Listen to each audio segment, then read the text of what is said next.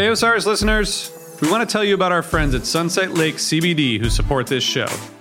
Sunset Lake CBD is a Vermont hemp farm crafting affordable CBD products designed to help with sleep and stress without breaking the bank.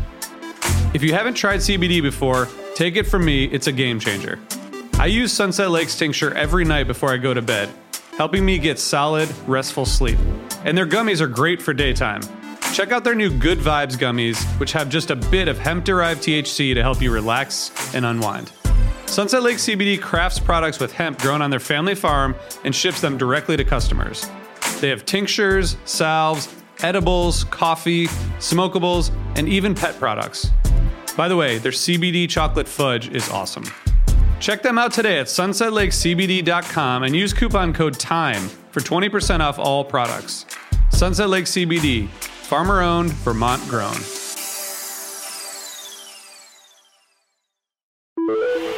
Osiris.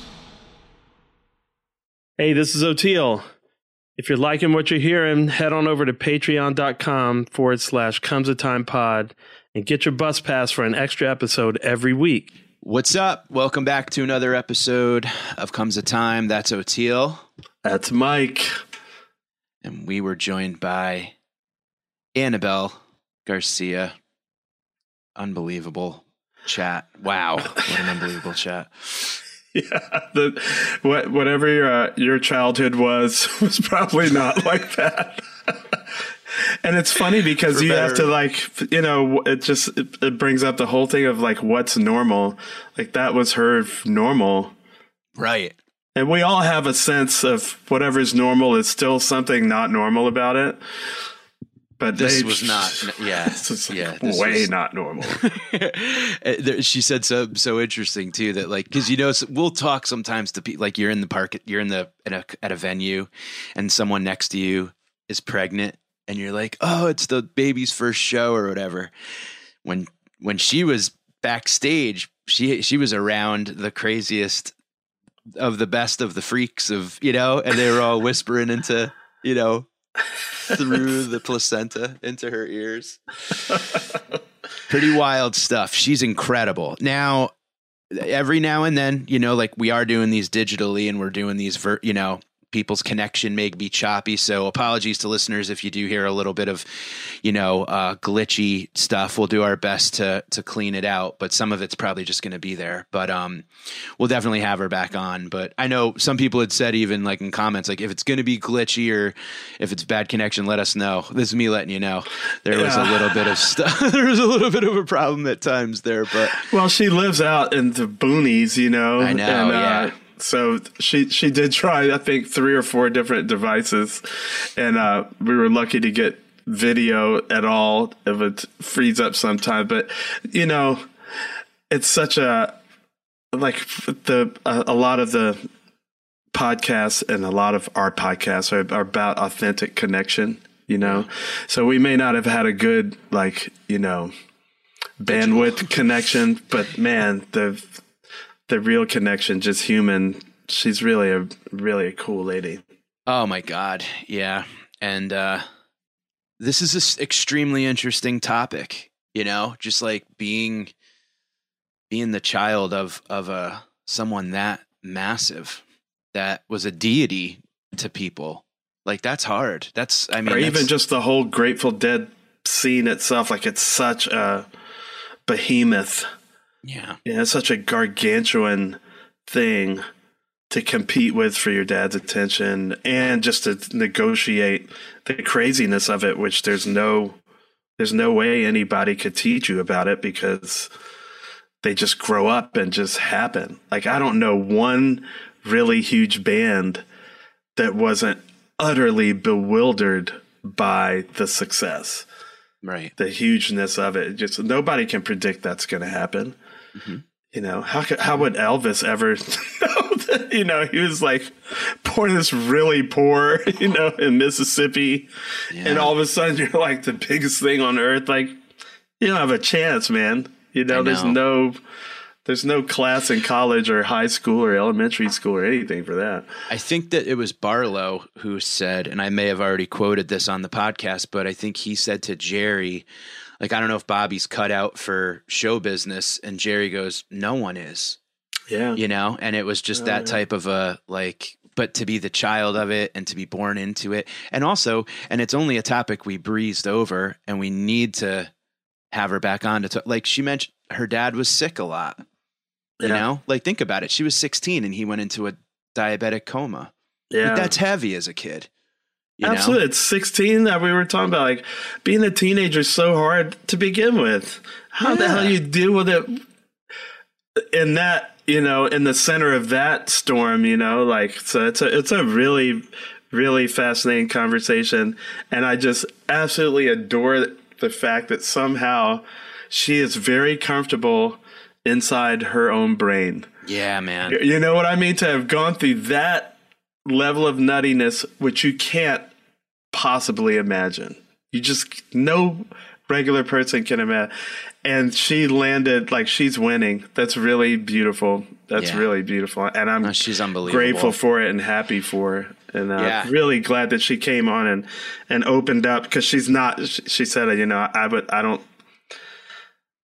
don't think it would be her natural inclination to just talk about all her personal stuff, you know, to the entire world. But it was really beautiful that she did with us. So thank you, Annabelle. Yeah, absolutely.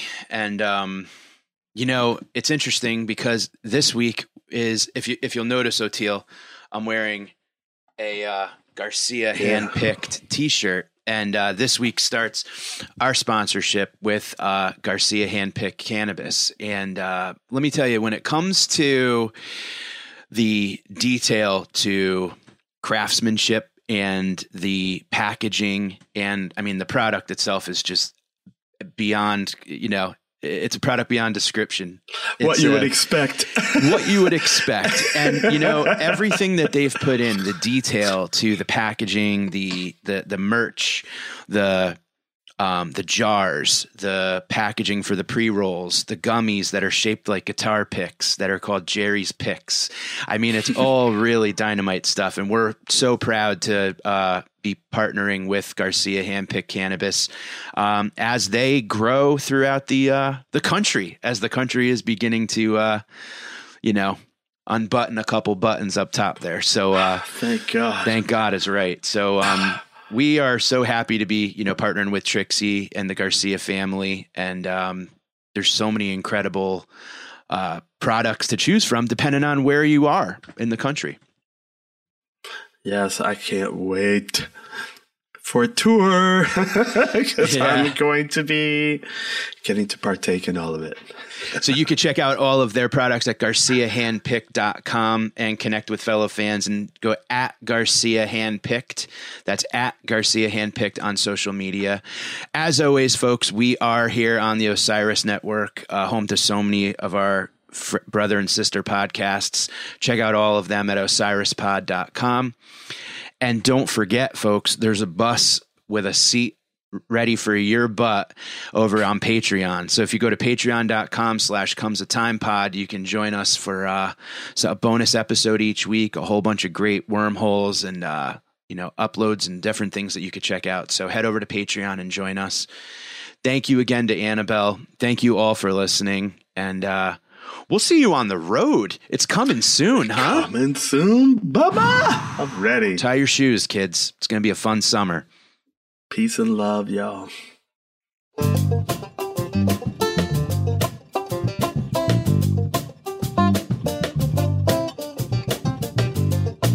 So it's so funny, like, of many of the people that we have on the podcast, the first time I see their face again, it's on the podcast and not like at a show. So it's great to see your face. It's nice to see you too, Teal. I miss you terribly.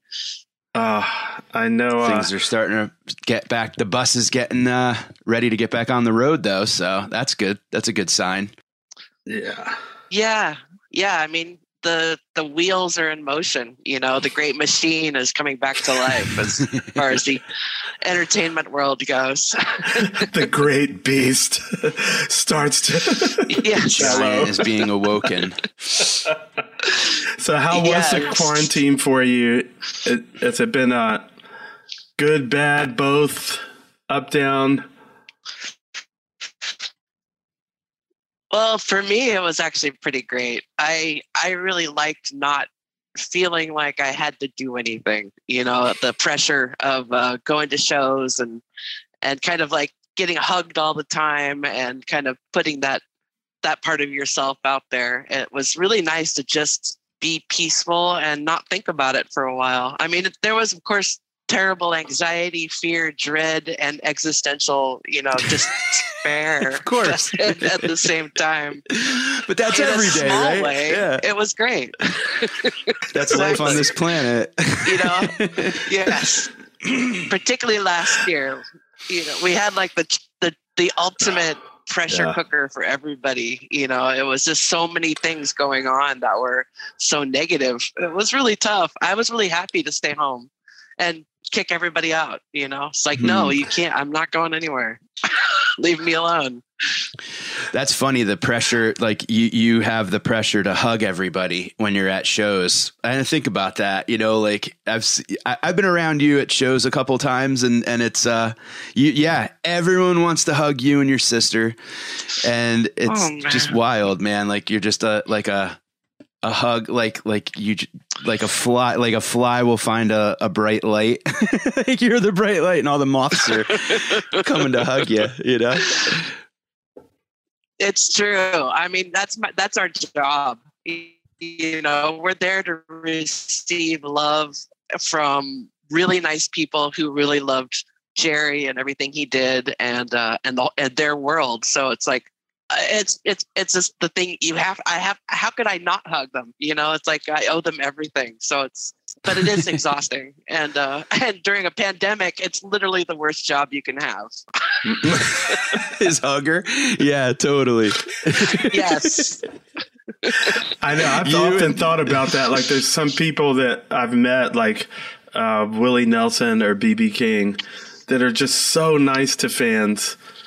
Period. Like I'm sure there's not one story about either of them being a dick to a fan, whereas I have, like, sometimes I'm just not in the mood, and who am I, and after meeting them, I was like, wow, they're just like so truly humble.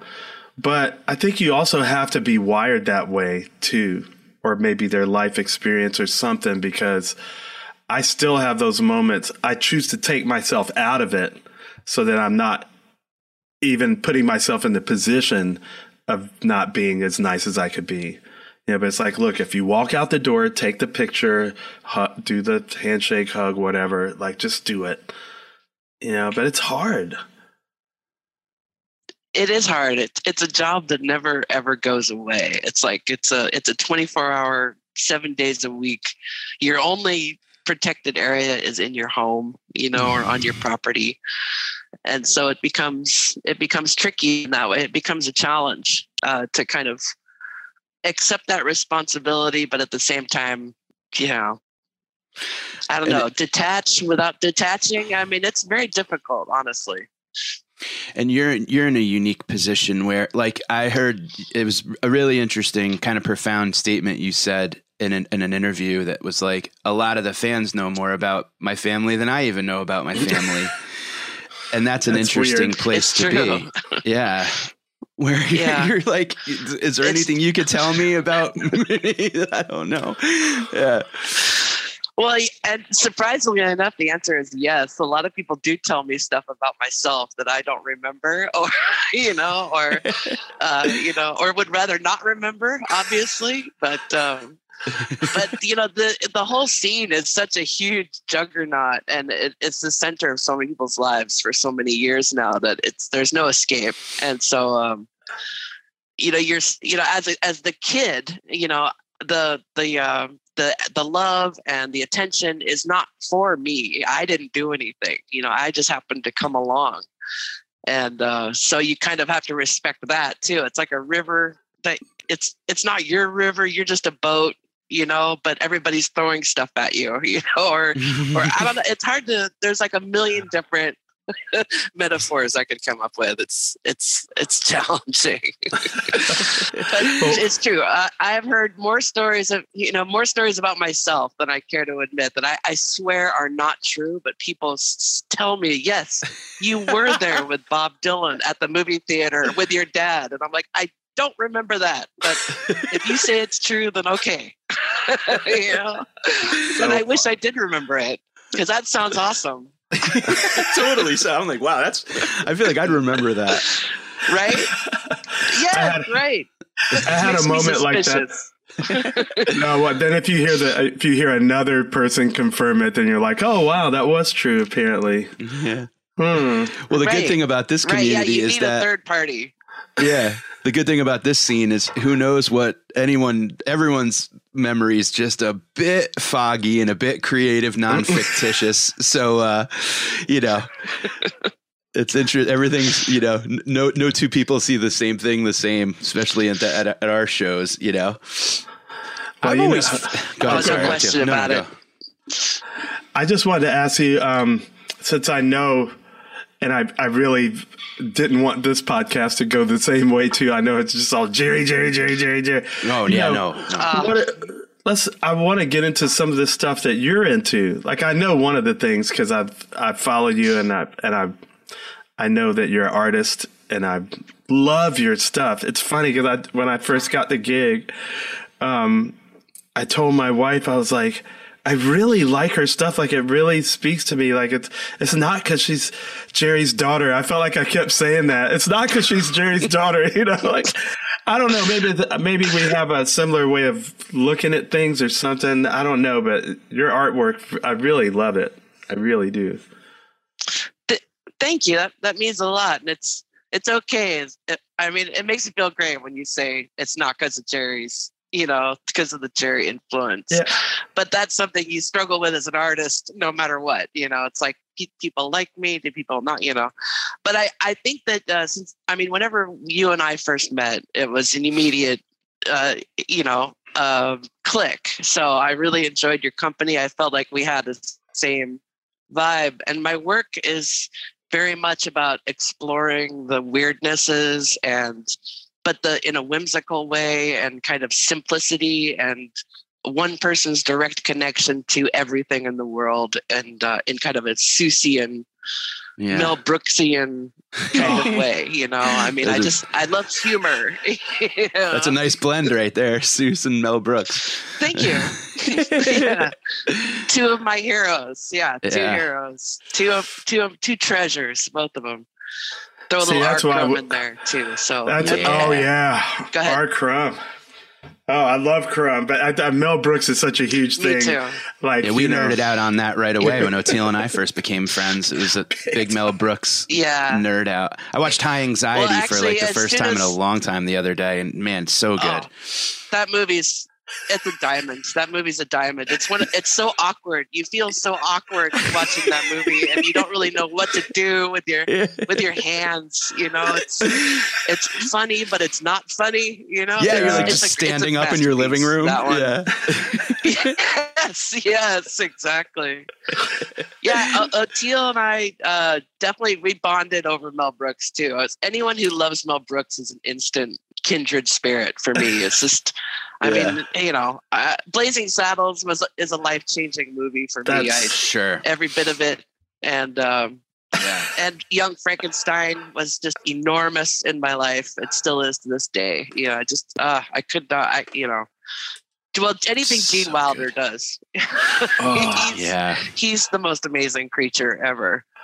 I so wish that I could have met him. The fact that him and Gilda Radner were married, it's just... I know. I was just like, oh, that's it right there. Yeah. Those dinners were probably so hilarious at the silent moments, God. Isn't it amazing too that some of these people that group together and stick together, like the Eugene Levy, like, that like Christopher Guest pack, like Best in Show and Waiting for Guffman and the Mel Brooks, Gene Wilder, Terry Garr, that pack. Like, it's really neat when a group of actors jive like a group of musicians and they almost create a band, and each movie is like an album in a way, it's kind of neat when that all works. Yeah, I totally dig it. No, I mean Monty Python and just the Troops and Second City and Stephen Colbert comes from that world too. I mean, and Jon Stewart, and so I mean it's lesser now. We don't really have the troop thing like we used to, but that I found that to be a really reassuring kind of theme throughout life. It's like, okay, I'm going to see Eugene Levy, Christopher Guest, Michael McKean, and all these various players in this. And like a rock band, like a band, and they have their own identity within that reality, and they're hilarious, and they elevate each other. It's the same magic that's in music, where it's like, some people just click and they make it, take it to a place they could never get to alone. I mean, absolutely. I mean, John Candy. I mean, he was just amazing. I mean, can't even. He's the best. And so it must be it's so much harder for like a visual artist because it's so much more solitary. Like it doesn't seem to be like a band thing, Yeah, you sometimes get an opportunity to work with people, but I mean, being an artist in general, you're sort of persnickety. And crotchety about things, and and you're very choosy, and I haven't met too many people that I would like to work with, but it's one of those things too where I have like a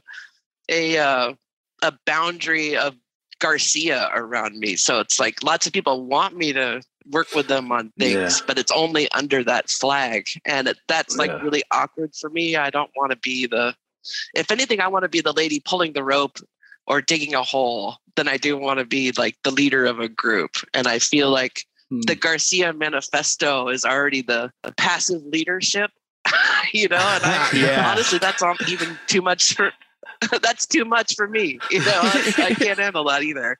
My dad was a master. That's too much. When do you think you started to like really commit to it or be more serious about, or was there was it just always a part? Well, it's always been a part. It was a competitive. It started off competitive because my older sister Sunshine, and my mom are just amazing artists. They can draw and paint with like a real, I don't know, like that classical flow, Well, you know how you are envious of the guy that does it better than you in a different way. And you just like, I'll never be that good. I'll never be that good. And then it just drives you to specialize in your own specific area. And then it takes like 30 years before you finally say, I'll never be that good, but I'm different. I've got my own voice. And so that was it was a competition. It's like a childhood competition. And then over the years, I got into comic books, and my dad really got me into the right comic books and kind of showed me the line drawing world where it's very simplistic and like the R. Crumb and that kind of thing. And old animation, he was a huge old animation guy. So he'd like have us watch Fantasia over and over and over again. Like, I can't tell you how many times we watched Fantasia. And I just was enchanted by the movement. Yeah. So it's that too. I wanted to make my dad happy too. It's just like, here's something we're doing together. And then it just became an easy thing to be a solitary person drawing in a sketchbook. And that was one way to keep the hugs off me when I was like 16, when I was like, I'm drawing, leave me alone. Yeah, that sharp pencil, stay away. Well, it's funny when you exactly. You talk about that solitary competitiveness too, like doing stand up. It's always that for me. Like I'll be like, and I'm so proud to be working with the people that we do these showcase shows, and I'll have jokes I'm so excited about, and then someone will go up before me and I'm like, I'm a fraud. I stink. This guy's so much better than me. And I never would have thought of that punchline or whatever. But then it's like, you're right. After time, you're like, no, I'm just different at it. I'm not, the competitiveness almost becomes more just with you than with anybody else, What was it like? How hard was that being like a teenager? I think about like, I was so awkward as a teenager. I just wanted to hide. I did hide. I did hide. Yeah. And you're on this like gargantuan scene. In some ways, that must have really sucked. Like, oh yeah. I mean, I would never try to candy coat it and say it was a magical storybook ride. You know, it was horrible. You know, it was definitely very. It was very difficult because I am at heart like a poetic nerd heart, you know. So I was always a tender kid, and you know the Grateful Dead scene in the era I was growing up in was, of course, just crazy, over the top, and you know, people have the nicest intentions, but they, you know, when you're a 16-year-old girl or a 15-year-old girl, you're just a big ball of anxiety and awkward feeling. I was always really tall at a very young age and kind of schlumpy like my dad. You know, just not a long neck gazelle. And you know, and I giggle a lot, and you know, and I got dosed with way too much acid at a very young age, and you know, so cool. I loved my dad so much. I mean, oh well, you know, it's not cool now in 2021. But back then it was just like an accident. You know, it wasn't like somebody dosed me. I just accidentally ate or drank the wrong things because, you know, you're just a little kid and running around backstage. There's a thing that's shiny and right. And everybody's busy. Nobody's taking care of the kids. So it's like they just shove us in a room and there'd be like, you know, trays of powder and various candies that were dosed, you know, or, you know, Owsley would always have like the big Frisbee full of orange barrel, sunshine, acid, and just like with mounds, you know, and it looked like Tic Tacs. You know, what are we going to do? You know, a lot of it had sugar in it. And when you're a hippie kid, any sugar in a storm is a good sugar. It's like any sugar you can get your hands on is amazing. Okay, wow. It was laced with acid. Whoops. Lesson learned. So it took exactly one of those times for you to not do that anymore. Well, I'm told that this is one of those stories that I try not to tell, except to like intimate company because it's family. But like when I was growing up, I would, you know how at Thanksgiving you have family stories that come out, you know, about each other, about your siblings. Like, remember that time, you know, that you fell down and, you know, and did something really embarrassing. We're all going to laugh at you and you're going to feel bad. Yeah. And so my story was always, everyone would say, oh, Annabelle, you remember that time you ate 200 hits of acid? And I'd be like, no. And apparently when I was 2 years old, there was like a little like a little Kool-Aid jug sitting backstage at a concert. So I was only 2 and it was orange and I drank it and it turned out to have 200 hits of liquid. Oh, you know, so 1972. God. So it was really good. At least it was really clean. And at least it was good. Hey, you know. I just think about Kavi. One of those things. It was just. I'll tell you what. I mean, if it happens, you just wrap the kid in a blanket and like put him in a dark place and like, you know, lots of encouraging sounds. And you'd be surprised how nice the world is inside of an equipment case on stage at a rock concert, because they would just put us inside of like the equipment cases. And it's like being in a room. You know, you got the muffled Phil's bass, you know, and the roar of the crowd. And, you know, there's just something very calming about that bass. Oh, man. So, you know, they handled it. I mean, my childhood is so colorful that it's almost impossible to talk about sometimes. Because when I think about it, I'm like, that couldn't have happened, but it did. You know, it did. You're gonna see me rolling through the parking lot with like a cello case, so in case I toast too hard, I'm just gonna get in it. You'll be happy. You'll be happy you did. I totally get it.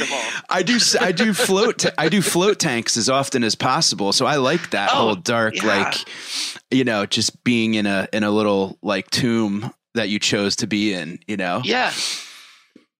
Yeah, Those are the it's best. soft. It's warm. It's like the womb, and particularly if you add the bass, it really helps. Honestly, to this day, I get very gigantically loud, huge techno show or something, and like next thing I know, I'm like drowsing off in the corner because the bass immediately makes me sleepy.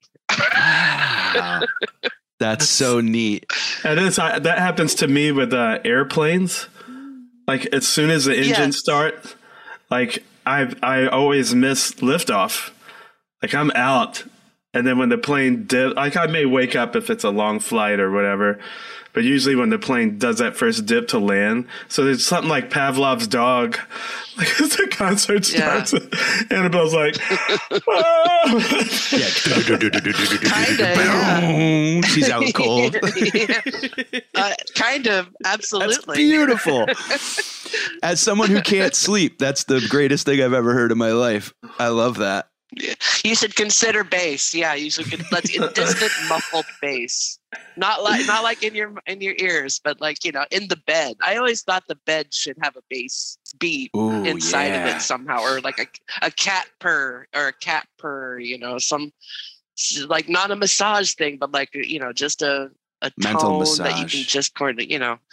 Yeah, and we're all programmed to respond to the heartbeat, on a primitive level. So those are powerful sounds. Yeah, well, Mickey Hart always told me about that. Of course, that was one of his big things. So I'm definitely I'm programmed. It's great that nature gives us some like these just gifts for our mental health, like bass sounds or whatever. It's just like I that's why I don't want to be a city person anymore. I mean, I live in a city, but it's small. But I like to hear insects. I like to hear. Yeah, it's just those gifts from nature to help your mental health in general. It's so interesting too about with sleep. Like my wife is a nurse practitioner, and she can fall asleep to like Law and Order Special Victims Unit shit that like gives me like nightmares, and she could fall right asleep to that. Right. But if I put any like jazz piano on, that's like the only thing in the world that gives her anxiety is like piano, like jazzy, like lounge piano gives her like panic. But she can listen to like, well, we found the cavity filled with, maggots and whatever other, and she's just out cold. And I'm like, I don't get you. But that's just so funny. Like you're falling asleep to bass at a techno show. It's just all wired differently. Yeah, it's true. Yeah, your early programming is somehow plays into all this, for the human condition is kind of what you're supposed to. I remember. Oh, never mind. If I go down the I remember thing, we'll never get anywhere. Well, that's the only place we want to go with you is wherever you want to bring us. Yeah. I know, right? Well, I'd like to ask but some are worth going down and some aren't. So I got to self-edit. All right, gotcha. Go ahead. No, you go ahead. And Annabelle, also, we can't edit anything out later. Yeah, this that isn't you want. live, so we can do whatever you want. Tell whatever stories. It'll be fine. What I wanted to ask was, you're born in 1970 and you were a teenager in the 80s. What did you seek out? Like, were you going to check out? I mean, obviously growing up backstage at a Grateful Dead, in the world of the Dead, when did you what music did you get into as a kid on your own? And like, what did you kind of like gravitate towards, and what shows did you go see? And like, what bands did it for you, like personally, that you found on your own?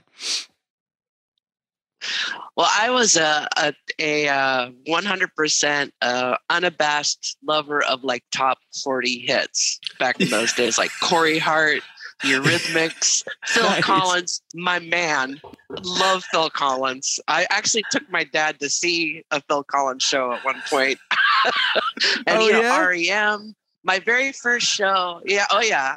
My very first show that I went to that wasn't the Grateful Dead was I believe Talking Heads on their Stop Making Sense tour. They came through Eugene. And at the time, my mom was up here, and they came to visit Ken Kesey, who is my sister's dad. So he's like my uncle.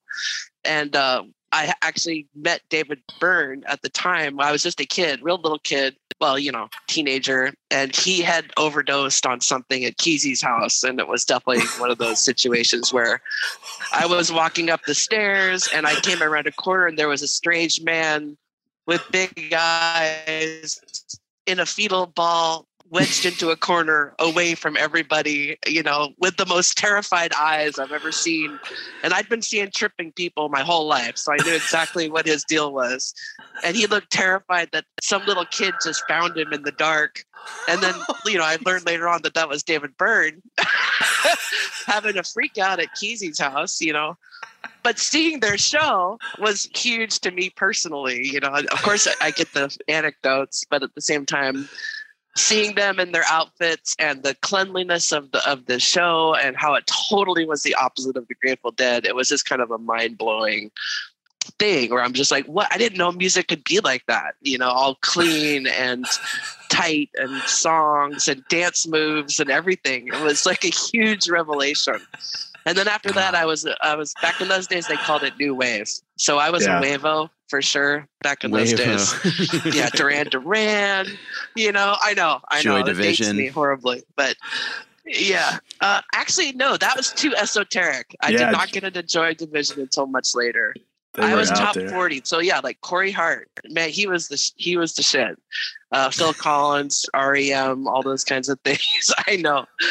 And, I tried not to share that information with too many people because I would get mocked pretty heavily. Well, what's weird about that is that when I was born in 64, so in 82 I graduated high school, and right after that I hit the road and I was playing in a top 40 cover band. So I was playing all those songs, even though it wasn't the music that I was listening to. I was like, but it's so funny. All you named, like, I remember my background parts to those songs that you're naming those artists. Oh my gosh, that's great. So funny. Are you telling me you can play Sunglasses at Night? Because that's magic, man. That's heavy magic. Sunglasses at Night by Corey Hart. So good. Well, it's funny because I wasn't a huge fan, although there was some of it that I liked because it was fun to play, and but I know all of it so well. Like, I really I'm surprised how much of it I remember. Like, something will come on and I'll sing my background parts from when I was like 19 at the time, if I still remember them. Well, that early stuff, that stuff you learn when you're in your teens and 20s, that stuff really stays with you for the rest of your life, whether you like it or not. There's a programming point right there for humans. That's amazing, really. It was my first gig. And the other funny thing is David Byrne, who, for the younger people that might not know, has the scariest eyes when he's not tripping. That. Those albums were my tripping albums. Remain in Light, all the Talking Head stuff. That's what we used to trip to when I was 17.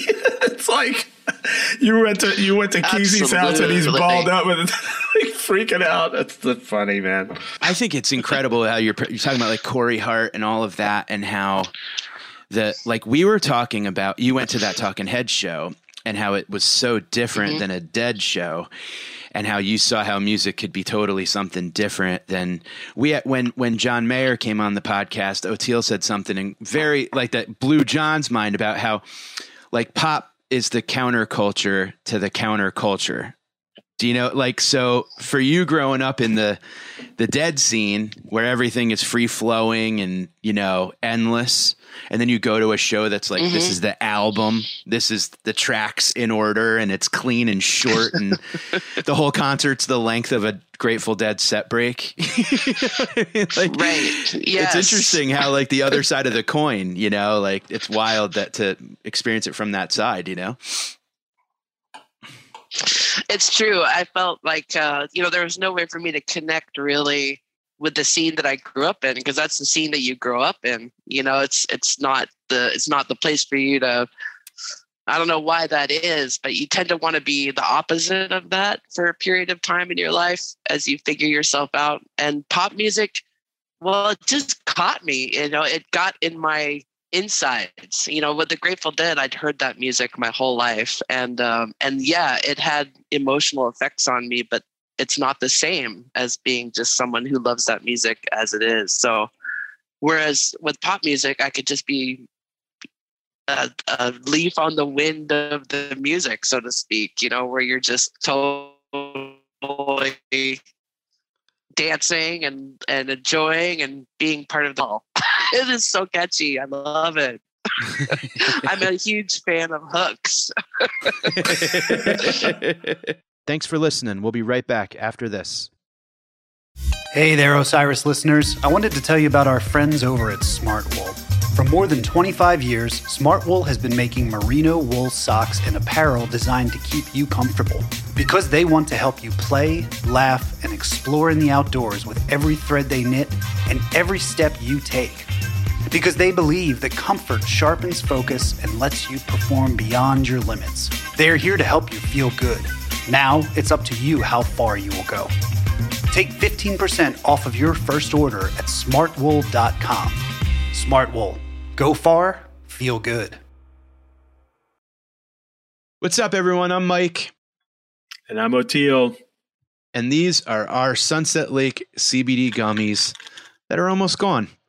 Sunset Lake CBD is a farmer-owned business that ships CBD products directly from their farm to your door.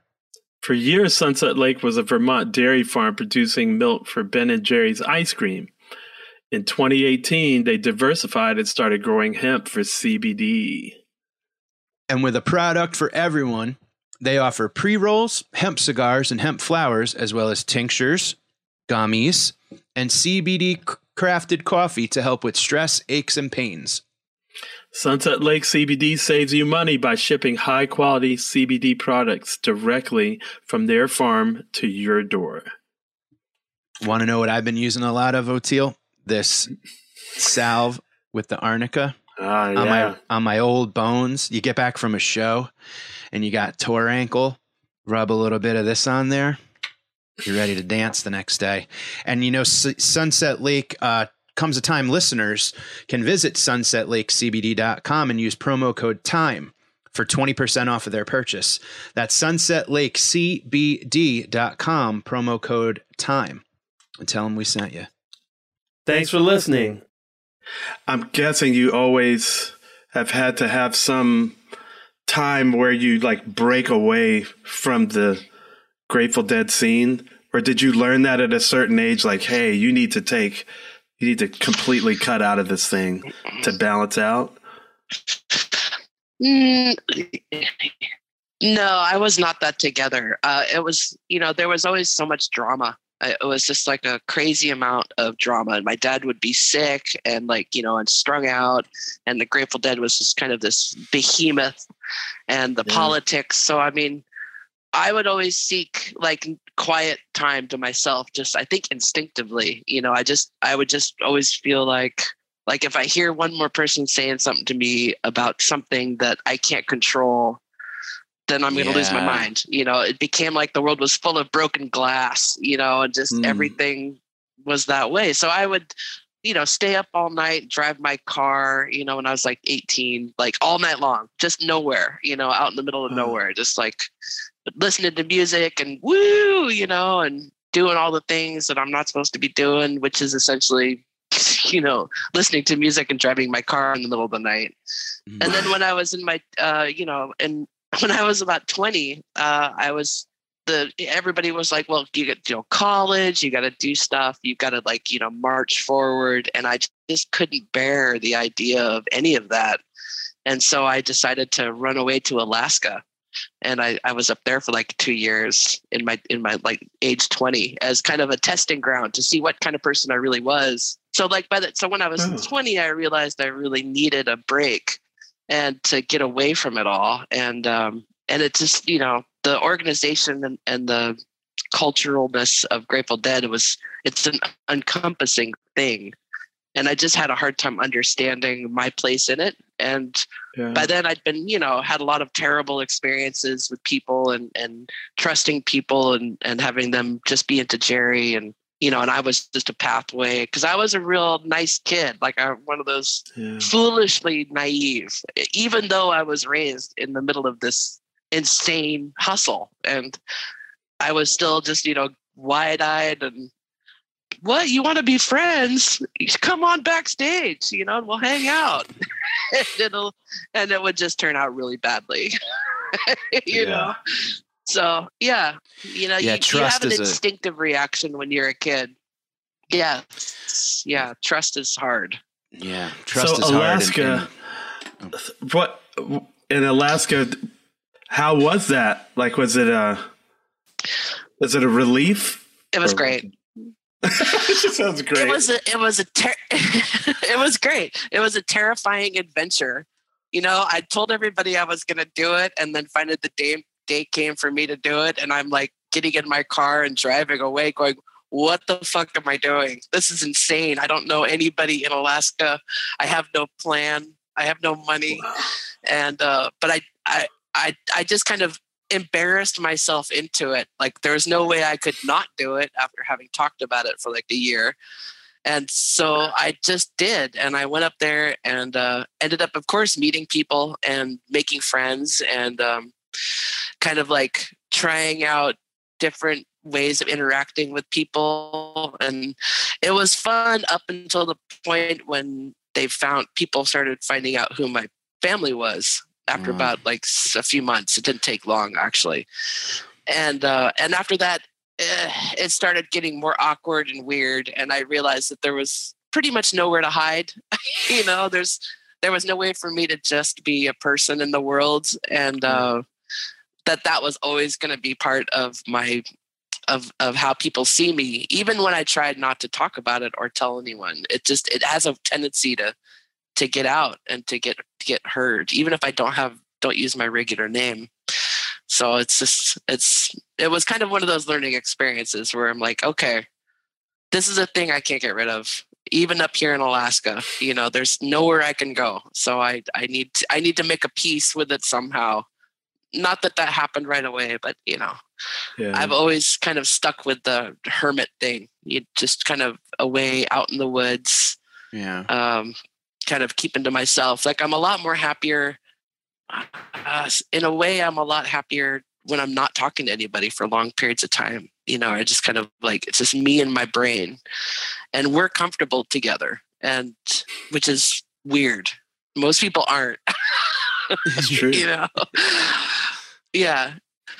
That's what most of our podcast is about. Alaska was great. Yeah.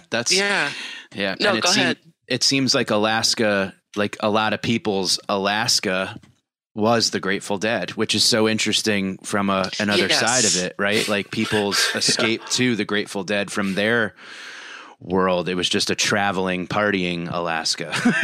Yeah. Right. Yeah. And it's impossible to not, like, how are you going to keep it a secret, which I know, because I was like, I was going to ask you, like, so did you make a big secret who you were, but your life is your life. So if you talk about your life, I mean, I'm going to talk about stuff that happened in my life, and it doesn't happen to be anything that anybody knows about, It's just like, you really can't, but wherever you go, there you are kind of thing. Yeah. But I'm glad you made it to being happy in your brain, because that's a huge theme of our podcast is mental health. And how do you, most of us are not, like Mike and I aren't comfortable with our brains. I'm way more than I used to be.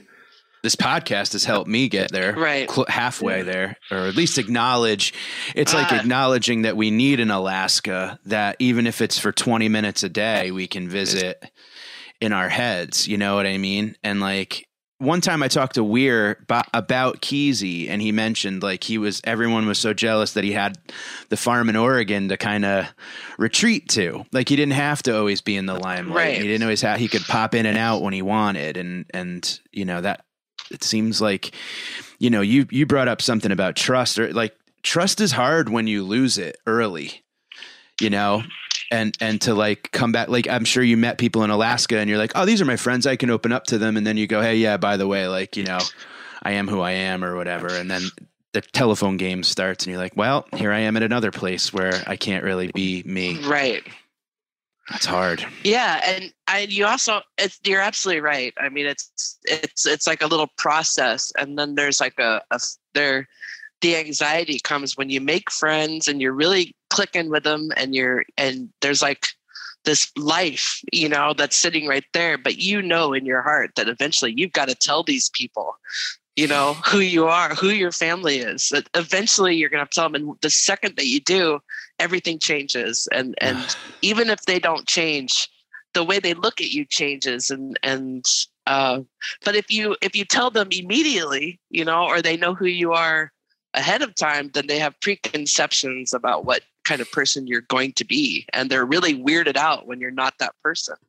And that's really awkward. So it puts all this pressure on your relationships. And sometimes I can handle it. And sometimes I just don't even want to try, where I'm just like, oh my gosh, I've just met somebody amazing. And I'm really enjoying this conversation. And yes, I do want to go and have dinner with somebody or go to their party. But I've had so many different reactions. I've had people get mad at me if I haven't told them.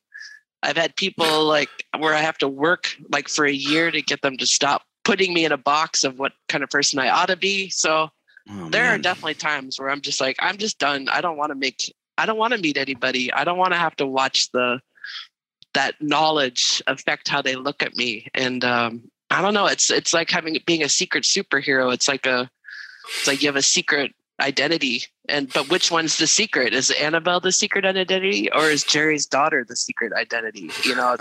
They're both secret identities to each other. It's very complicated. Yeah, the fact that you ended up so comfortable with your own brain, it's like maybe that 200 hits at 2 years old, and maybe that prepared your brain. Maybe that was somehow Owsley being like, so. You're gonna need this in 40 years. So you're gonna need this, right?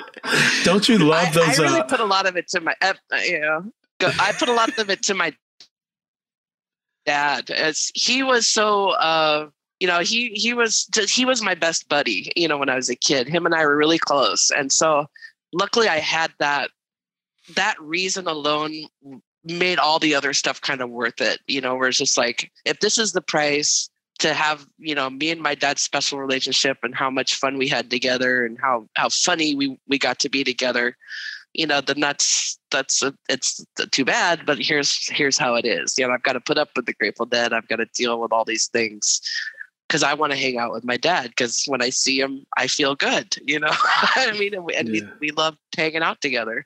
So, and that's like a justification ritual that I go through all the time.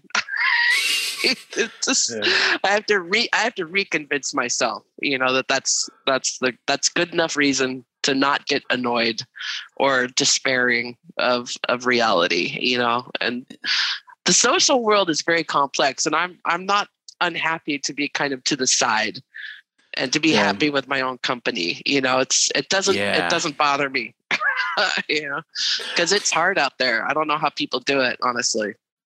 No, the being famous thing. Oh my God, you can have that shit. Like I've just worked with, so many people that have been famous since they were young, and it really is.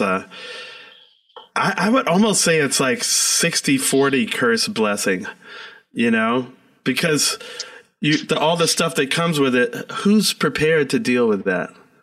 Like, even if it's even me, it's hard to deal with it. And it's not like focused on me. It's like way more focused on Bob or Mayor or, Billy and Mickey and Phil. But still, there's just so much stuff, and there's no class. Nobody teaches you how to deal with it.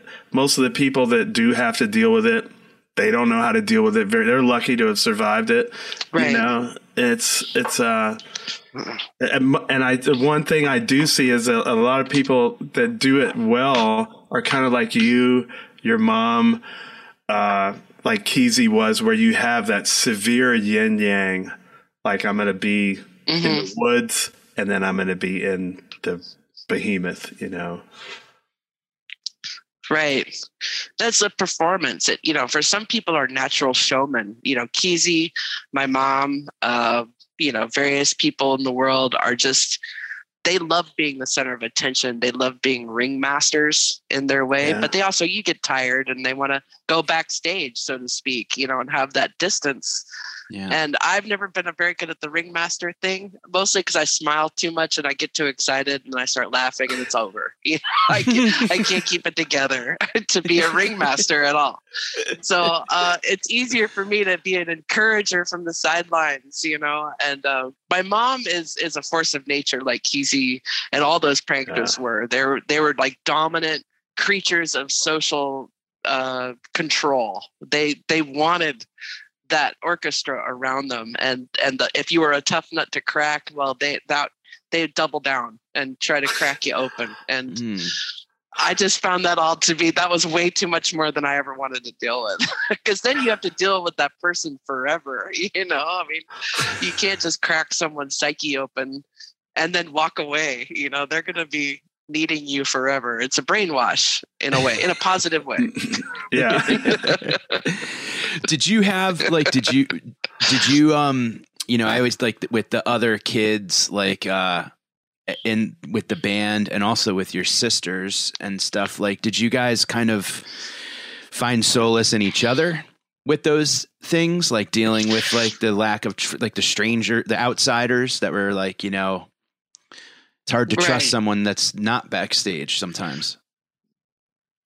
Yeah, I mean, we do now more, but when we were kids, we kind of were, our age differences were just enough to make it awkward. So it's like 4 years in between all of us girls. And we got split up a bunch of times where Sunshine would come and live in Oregon, and Trixie and I would get shipped off to the East Coast to be in weird communes. And I mean, like I said, my childhood was really colorful, so it's sometimes doesn't make sense.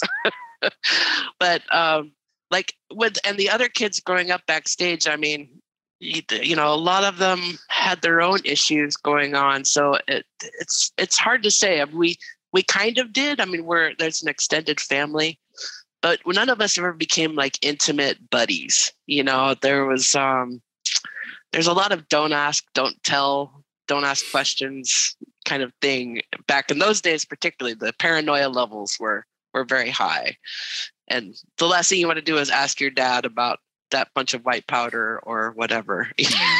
They'd yell at you. And there's a lot of shady stuff going on, so you learn the paranoia of a smuggler as a young kid, if that makes sense, where you're just kind of suspicious of everybody. Understood. I mean, and now, of course, as adults, when we see each other, we share our memories and we try to fill each other's the gaps in our memories, and but we're still, none of us are all that super close. There's like a distance there regardless, but a respect. It's like, I love all the kids that I grew up with. I love my sisters, but our individual experiences were terribly unique to us. So it's very hard to quantify or even define that relationship. It's like a battlefield relationship, almost, where you've been through so much that you kind of like, hey, it's you. We're excited to see you. All the memories are kind of devastating and semi-traumatic. So how's your day? It's very difficult. But what are you going to do? That's family. Family, yeah, exactly. You don't choose it, right? It's family. It's the same for everybody. Yeah. I was just when we had rehearsal, Rhea was here, and I remember having this a lot of our conversations. When we talk, I'm just like, wow, her childhood was so different. You think about the famous people, but you don't think about all the other people attached to it, and how that's all she knew. Right? That's all you knew. But so it's like, really, what is normal? But at the same time, from coming from a more normal, quote unquote, it seems like, wow, if that was your normal, of course you would be into like pop or But then also like the smuggler's paranoia to have that as a kid. Like a lot of people just can't relate to that. It took me a really long time to like, I used to be like, hey, everybody puts their pants on one leg at a time. And it's like, no, man, you have to give these guys a pass. That some people, their reality is just different. And that's what it was. Like if that's what it was when you were really young.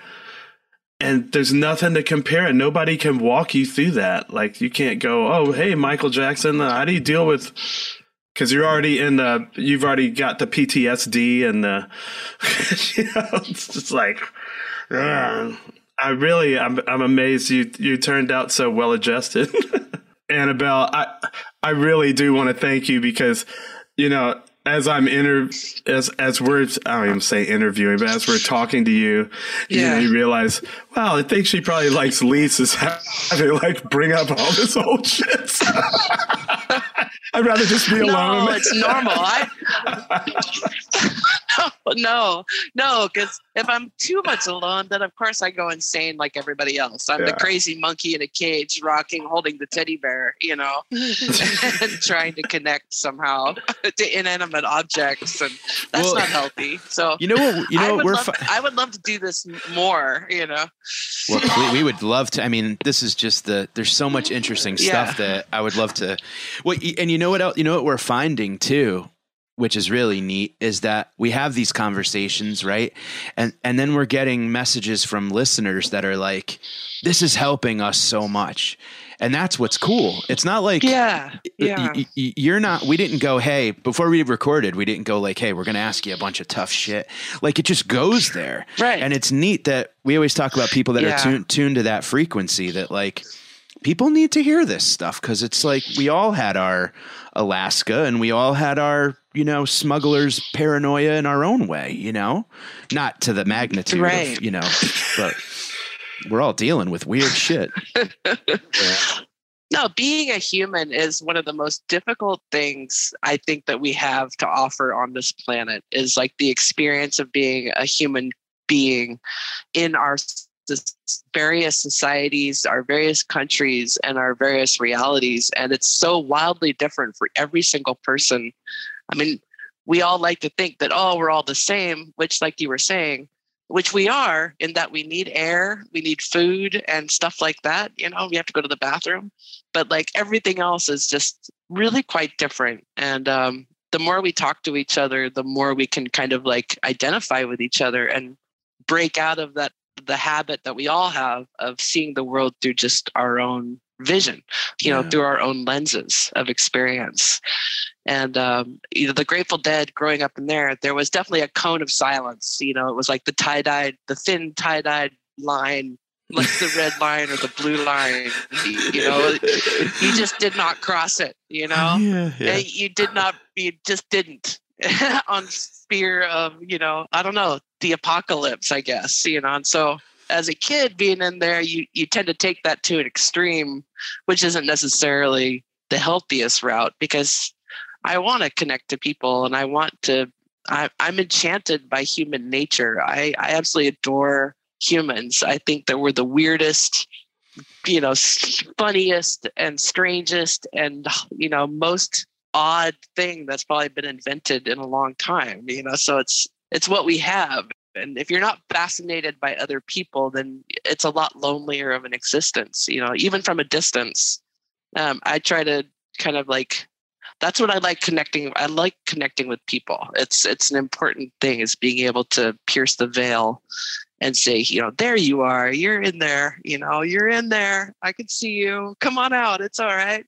We can rap for a while and then go back to our headspaces. Pierce the veil. I like that a lot.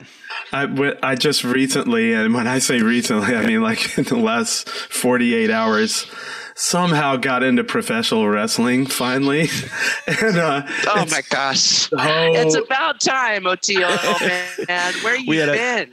We had a talk at midnight last night, and he's like, dude, You gotta see this. I am watching old wrestling. And Mike knows all about it. Like, I've known Mike. I feel like we've gotten so close. He's throwing out all these names, my sister. But the reason I brought it up is the kayfabe part, because when you said there's a lot of like, don't say anything, the thin tie-dye line, it's like we have this. It's one of the most fascinating things about humans of this. We all agree to this kayfabe, and we agree that we're not going to break it.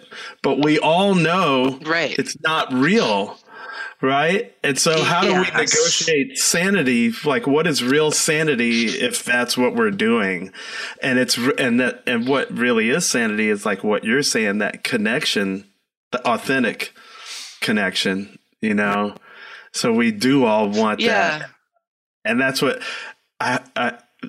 I'm talking myself into making me, letting myself not feel so guilty about having you on talking about this really personal shit,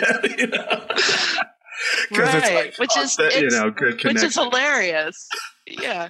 But it's authentic. I mean, I was born this way, it's like even before I came out, people were whispering to my mom's belly about the cosmic greatness that lay in store for me, and it's just one of those things where you're like, okay, well, kind of defeated at birth, in that way. And it took me a lot of years to just relax and not take it personally, like as if I was failing all the time, because I'm not failing all the time. It may feel like it. And there may be moments when I'm just like, oh my gosh, I'm 51 and I still haven't won a Pulitzer and, or had a stage play or changed the world in some esoteric fashion that no one could ever understand, like my parents,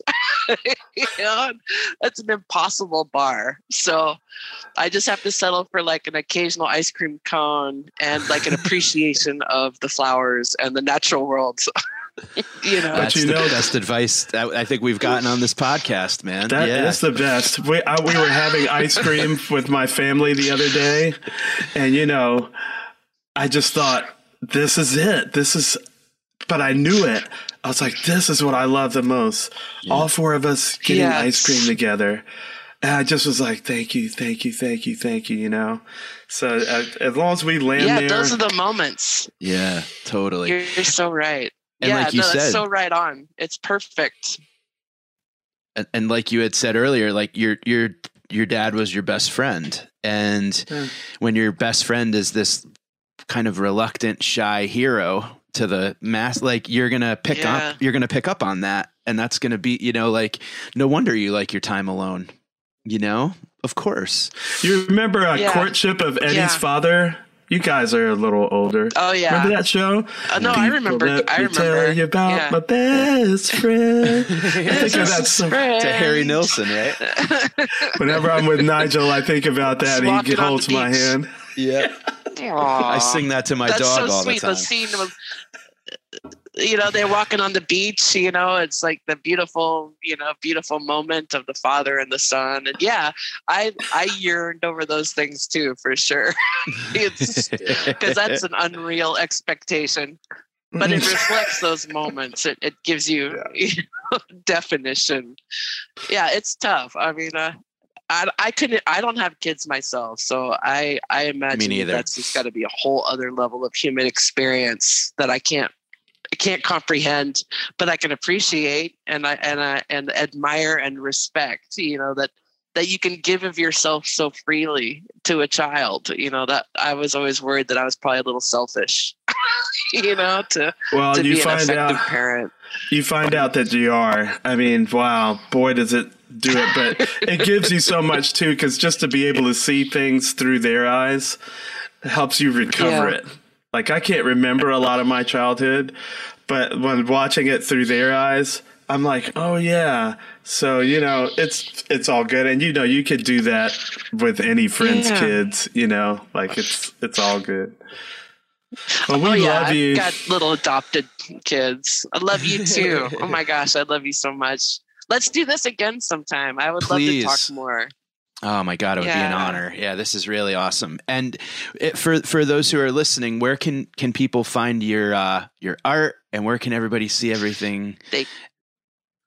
There's nowhere. There's nothing. There's like, I used to do social media and Instagram, and I still do occasionally, but I kind of got a little burned out. So I haven't really done much there. And like in the scheme of the world, I've just finished going through menopause, and I just honestly did not feel like doing anything for like the last year and a half. Cool. So I love that. It's nice.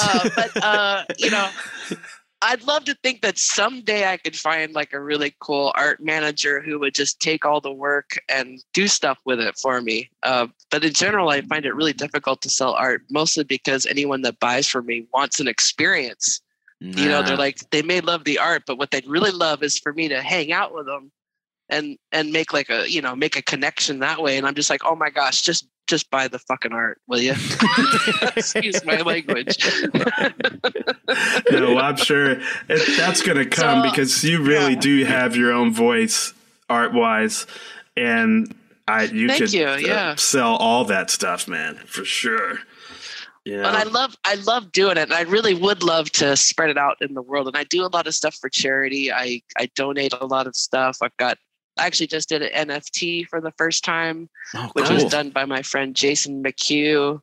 Yeah, and it was for the Last Prisoner Project for an auction, which is the Last Prisoner Project, which does, you know, get people out of jail for weed charges, you know. And so a buddy of mine is did an auction for that, and I was happy to contribute a piece that I did special for that, and that was awesome. And like, so very sporadic appearances of my art in the world. Neat. And maybe someday I'll find a really groovy art person that will just deal with it. Well, you know, I had my first kid at 50. And so, and truly, I can truly say my life began at 50. So you're fine. You have a whole great art career ahead of you right now. It's just getting started, especially because you spoke it into the universe right here on Comes the Time. Yep, totally. And you know what's funny? It's manifested. I was just on the phone right before talking to you guys with Mary Bailey from Last Prisoner Project. And they asked me to be on the advisory board. So it's so funny that we're ending up your interview with you talking about that. It's just perfect. I'm really excited to get involved with that. The right frequency. It's a great project. Yeah, we had them on. Yeah, they're amazing. Yeah. That's what magic is when everything collides like that and something interesting is born from it. So it makes me feel better. I always find that very reassuring when there's a cosmic coincidence. It's like, we're on the right track somehow. Yes, me too. That's my favorite thing is that Quincy Jones quote where he says, coincidence is God's way of remaining anonymous. Or synchronicity, that's you know. So sweet. Yeah. That's a good esoteric comment. That's solid. Well, Annabelle, if I catch you at a show, I promise to ask for a hug first before going in for one. Okay, I promise. I appreciate it. I'll have a consent form ready for you. You got it. Deal. We love you, Mama. Thank you so much. Thank you. I love you too. Thanks so much, gentlemen. You guys are a real pleasure to talk to, and I love you both. And thank you so much. Love everybody that's listening to you guys. Take it easy out there. You too. Bye-bye, Ma. We'll see you soon.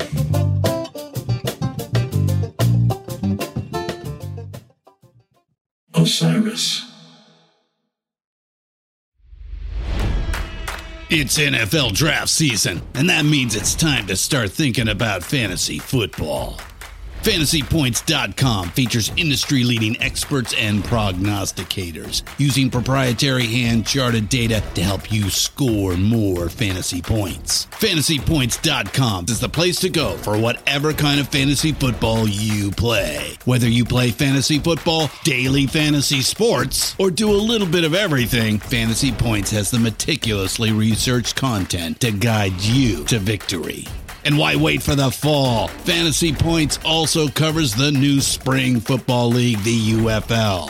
Join the guru, John Hansen, Scott Barrett, Joe Dolan, and other massive names in the fantasy football universe with an exclusive offer. Use code Pantheon for 15% off any Fantasy Points package, including the all-in package, with access to every article, tool, and data nugget that Fantasy Points has to offer. That's fantasypoints.com and code Pantheon for 15% off at Fantasy Points. Fantasypoints.com, code Pantheon. Score more fantasy points.